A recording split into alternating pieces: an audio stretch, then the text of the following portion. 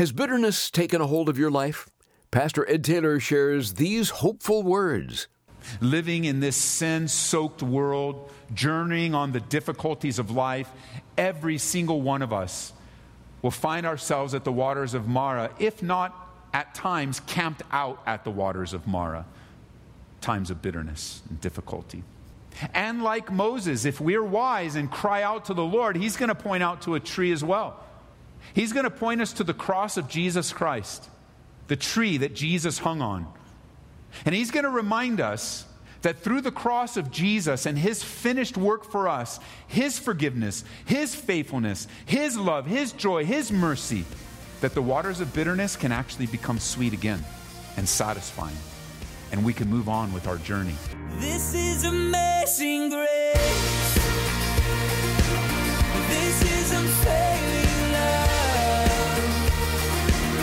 That you would take my place. That you would bear my cross. You laid down your life. That I would be set free. Oh, Jesus, I sing for all that you've done for me. We're delighted to be with you again today. This is Abounding Grace with Pastor Ed Taylor. We'll join him in John chapter 15 in a moment. If I was to ask you, what does love look like? How would you answer that? Now see if it matches what 1 Corinthians 13 has to say to us. We'll learn that love is the choice of obedience rather than just some sort of emotion that changes from one day to the next. We'll also be challenged to love as God would have us. The world desperately needs that today. John chapter 15 and 1 Corinthians chapter 13. John 15 is where we left off. We're in this section of Jesus teaching the disciples about abiding in Him. Remember, we learned abiding means to stay put. It means to remain. The picture behind abiding is that we're not wandering around, we're not dabbling in different things, but our place is safe and secure in Jesus Christ, where we're not going anywhere, but we're staying close to Him, staying in Him. And the picture that was used by Jesus to describe this was that of a garden. He talked about a vine, a grapevine, with different branches coming out of that, and that there was somebody taking care of the vine and the branches. And He declared, we learned that He is the vine. He says Himself that Jesus, He's the vine and we are the branches, vitally connected to Him. And we're being taken care of by the Father, empowered by the Spirit. And remember, this section in chapter 15 of John is actually a little bit bigger because it started in chapter 14. Jesus has paused and taken some time to encourage the troubled disciples. In just a few short days, these men and the women with them will experience the worst trial they've ever experienced up to that point. They don't quite know when, but I believe they're beginning to sense the end is near, or that something is up, and it's troubled them. And so what does Jesus say in verse 1 of chapter 14? Don't let your hearts be troubled. You believe in God, believe also in me. And He points them back to the foundation of faith, just like that's the foundation of your life and mine. And I shared before what I like to do when I'm reading through these sections of Jesus discipling. I use what limited imagination that I have, and I pretend that I'm following Him. I pretend that I'm walking with Him. I pretend that I can see the dust being moved by Him walking, unsettled. I try to picture when He was washing feet and how embarrassed that would make me for not stepping up and doing it before Him. I listen to Him. I want to see His eyes. I want to sense, how much better it is. You know how bad emails are. You send an email and then it's all misunderstood because they don't see your eyes. They don't see your body language. Some things just shouldn't be handled with email. They should be handled face to face. And so I'm thinking of seeing the face of Jesus when He says, don't let your heart be troubled. I don't think He's saying it. Don't let your heart. I think it's sensitive and gentle. Hey, you guys believe in God? Believe in me.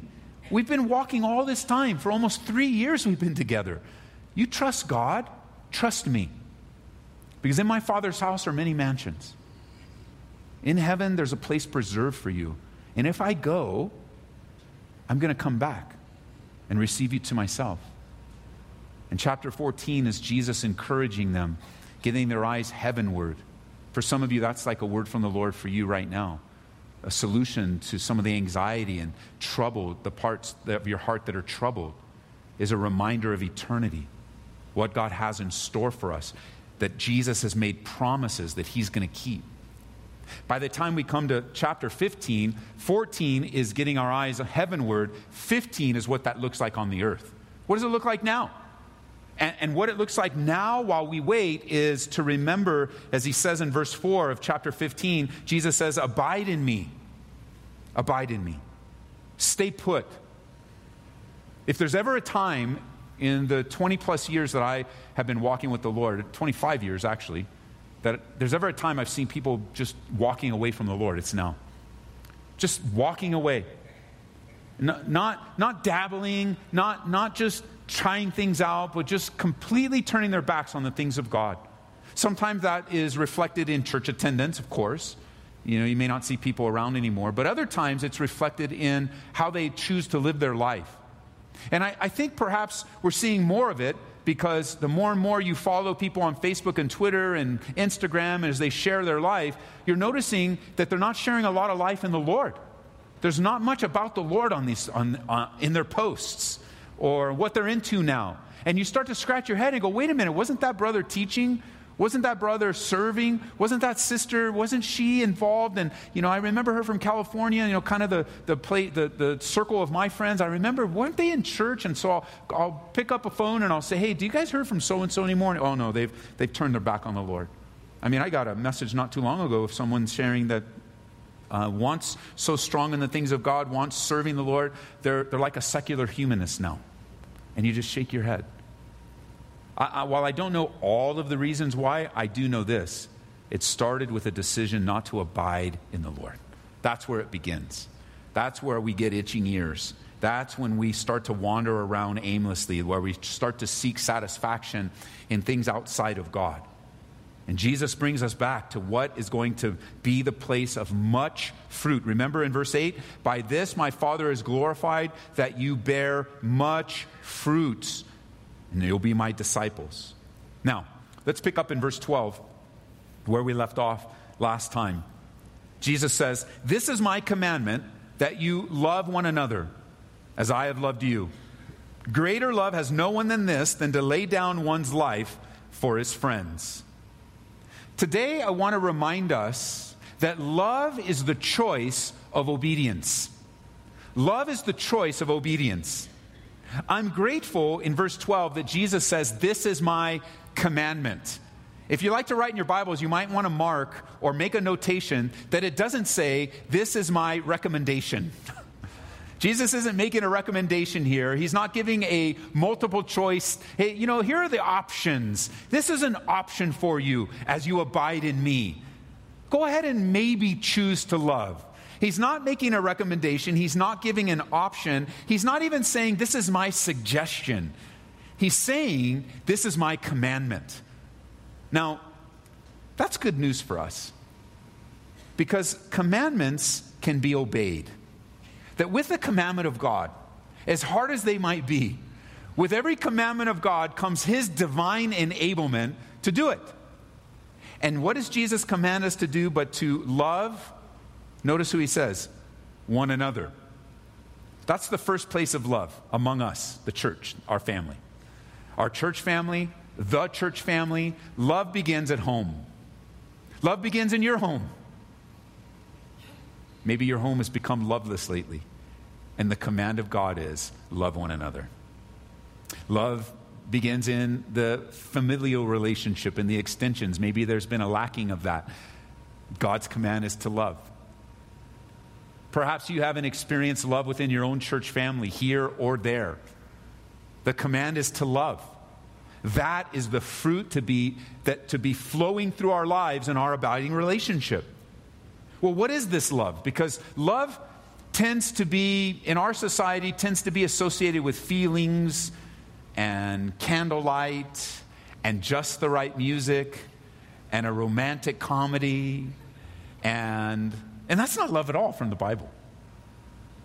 Love is not primarily an emotion, although it does involve the emotions, no doubt.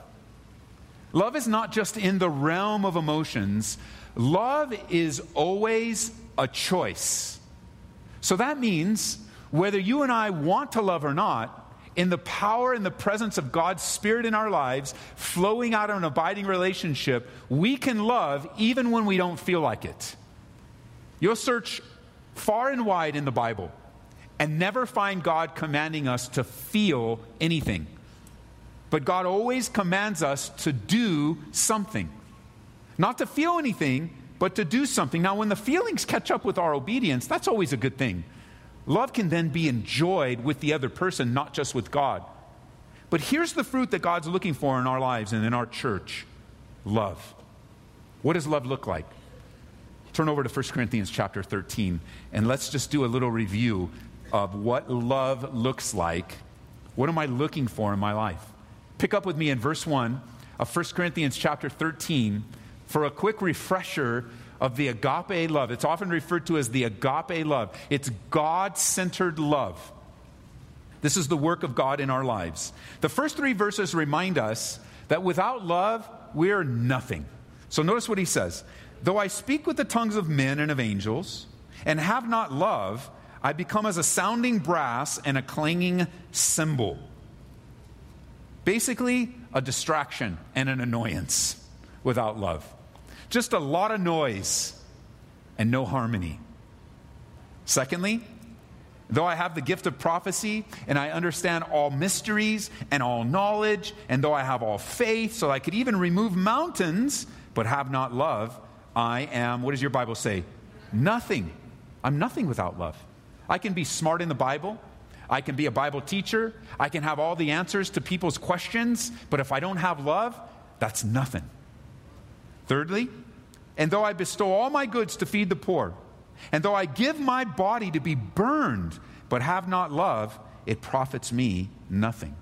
Even though I do a lot of good deeds, or even taking that passage, greater love is no man is this than to give your one's life for a friend. You know, even if I give my body to be burned, but I don't do it in love, there's no profit. So what does love look like? Verse 4. Love suffers long and is kind.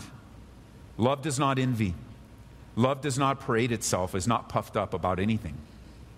Love does not behave rudely, verse 5, does not seek its own. Love is not provoked, thinks no evil. Love, verse 6, does not rejoice in iniquity, but rejoices in the truth. Love bears all things, believes all things, hopes all things, endures all things. Notice verse 8, love never fails. It's a great assessment in our lives, the kind of love that Jesus is talking about here in John 15, displayed for us in 1 Corinthians 13. So using that list, how are you doing lately in the realm of love? Not the emotion, not what you feel, but what's coming forth from your life. Well, in order to take a quiz like that, in order to do a real good assessment, let's do something. Let's take the word love out of the scripture, and let's put our name instead. So I'll do my name. You do your name. Verse 4. Ed suffers long and is kind. Well, some of you just stop right there. It's like, oh, I haven't been very patient this week. Or things have been on my mind and I haven't been kind. Ed does not envy. Ed does not parade himself. It's not puffed up. Ed doesn't behave rudely. Doesn't seek his own. Ed's not provoked. Ed thinks no evil. Ed does not rejoice in iniquity, but rejoices in the truth. Verse 7, Ed bears all things, believes all things, hopes all things, endures all things. And then if you think you passed, then by the time you get to verse 8, Ed never fails. It's like, you guys don't be laughing at me. You got to have your name in there. But I look at this and I see so much weakness in my life. I see so much flesh in my life on a daily basis. I see so much of myself crowding out the very love that God wants to flow through my life. I could say with absolute confidence that there's too much of Ed and not enough of the Spirit in my life. Far too many times. I'm certain if you were honest, you'd say the same thing about yourself. You go, Ed, well, that's impossible then. I mean, whoever's name we put in there will never fit. Well, let's consider Jesus. Let's insert his name and see if it fits. Jesus suffers long and is kind. Jesus doesn't envy. He doesn't parade himself. Our Savior Jesus isn't puffed up. He doesn't behave rudely. Jesus doesn't seek his own. He's not provoked. He thinks no evil.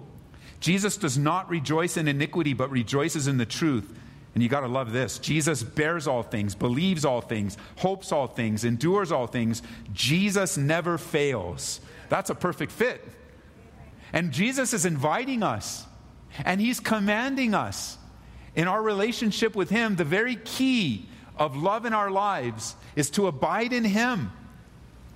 And it's a commandment to love one another.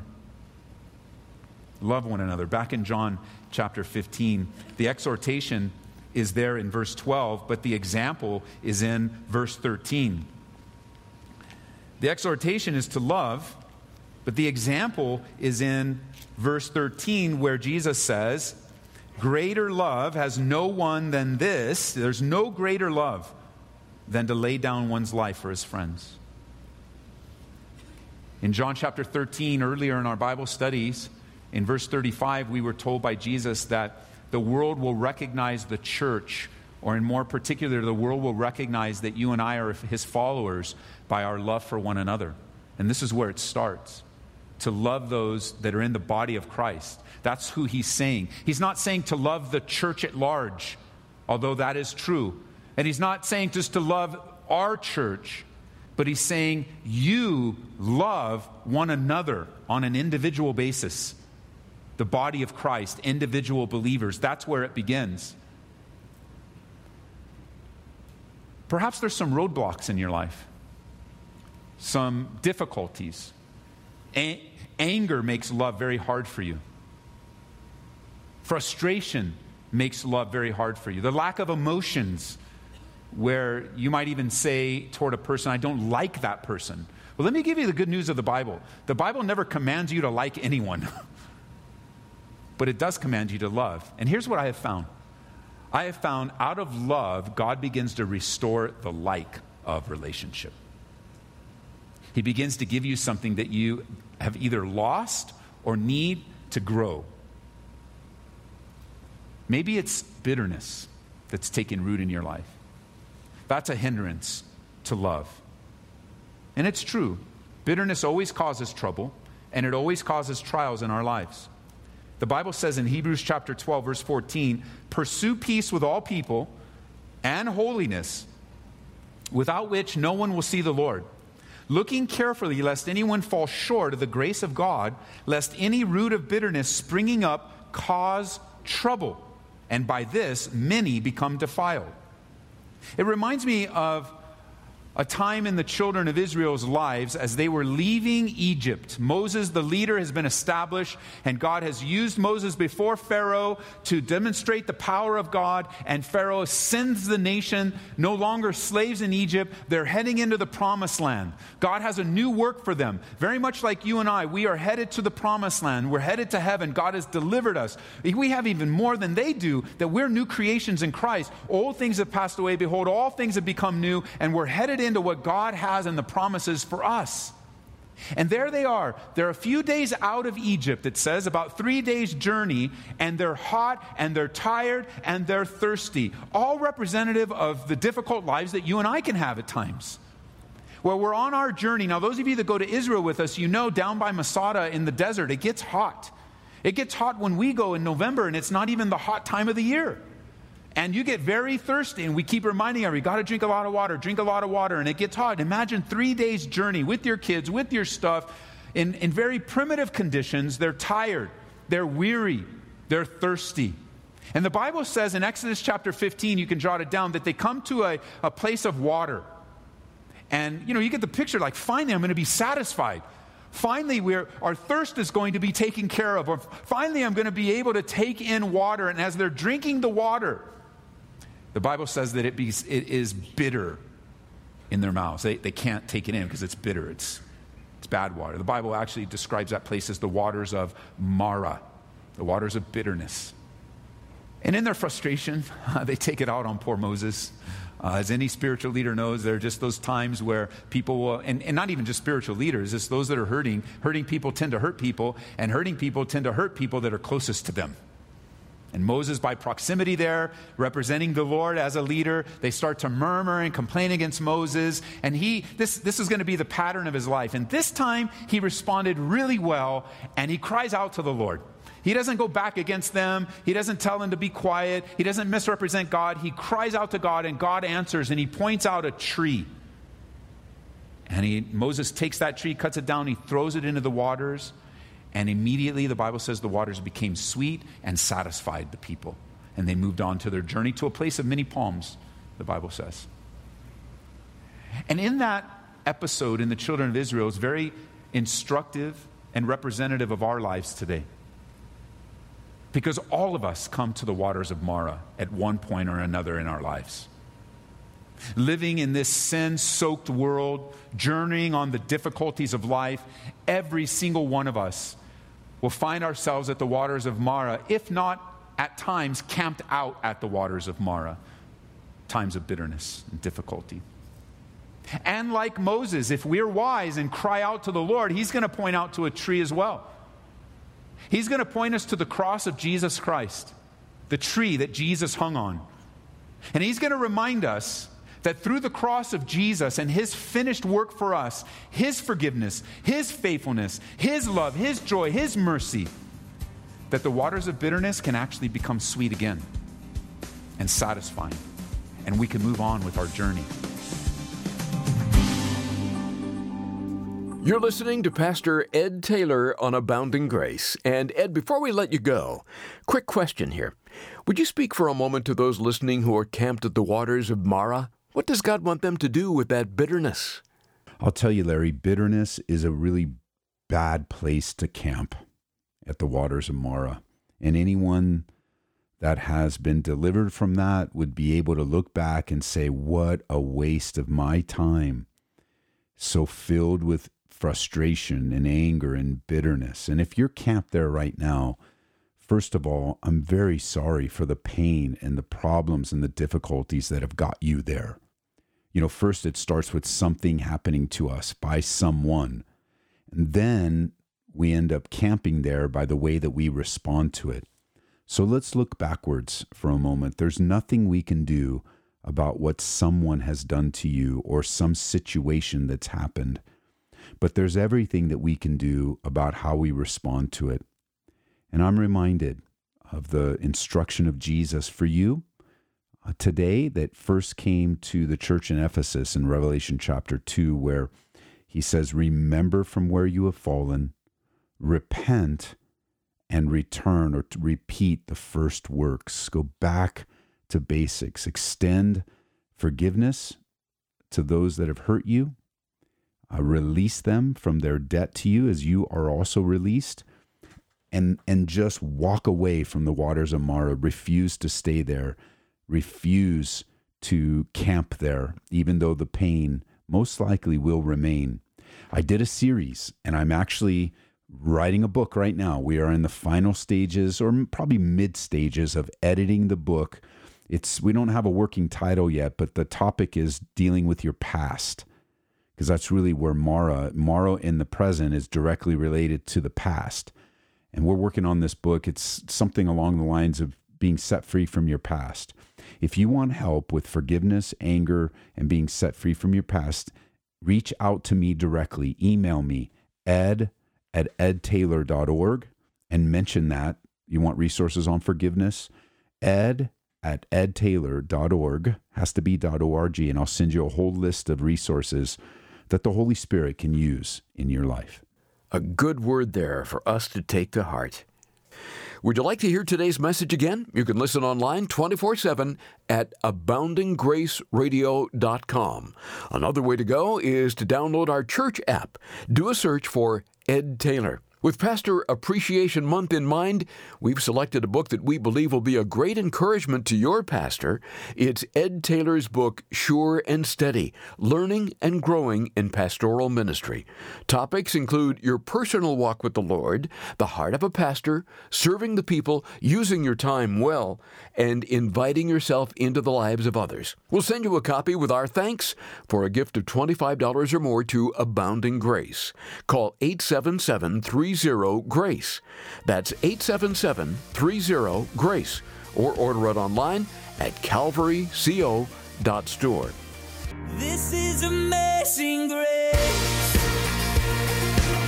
This is unfailing love. That you would take my place. That you would bear my cross. You laid down your life.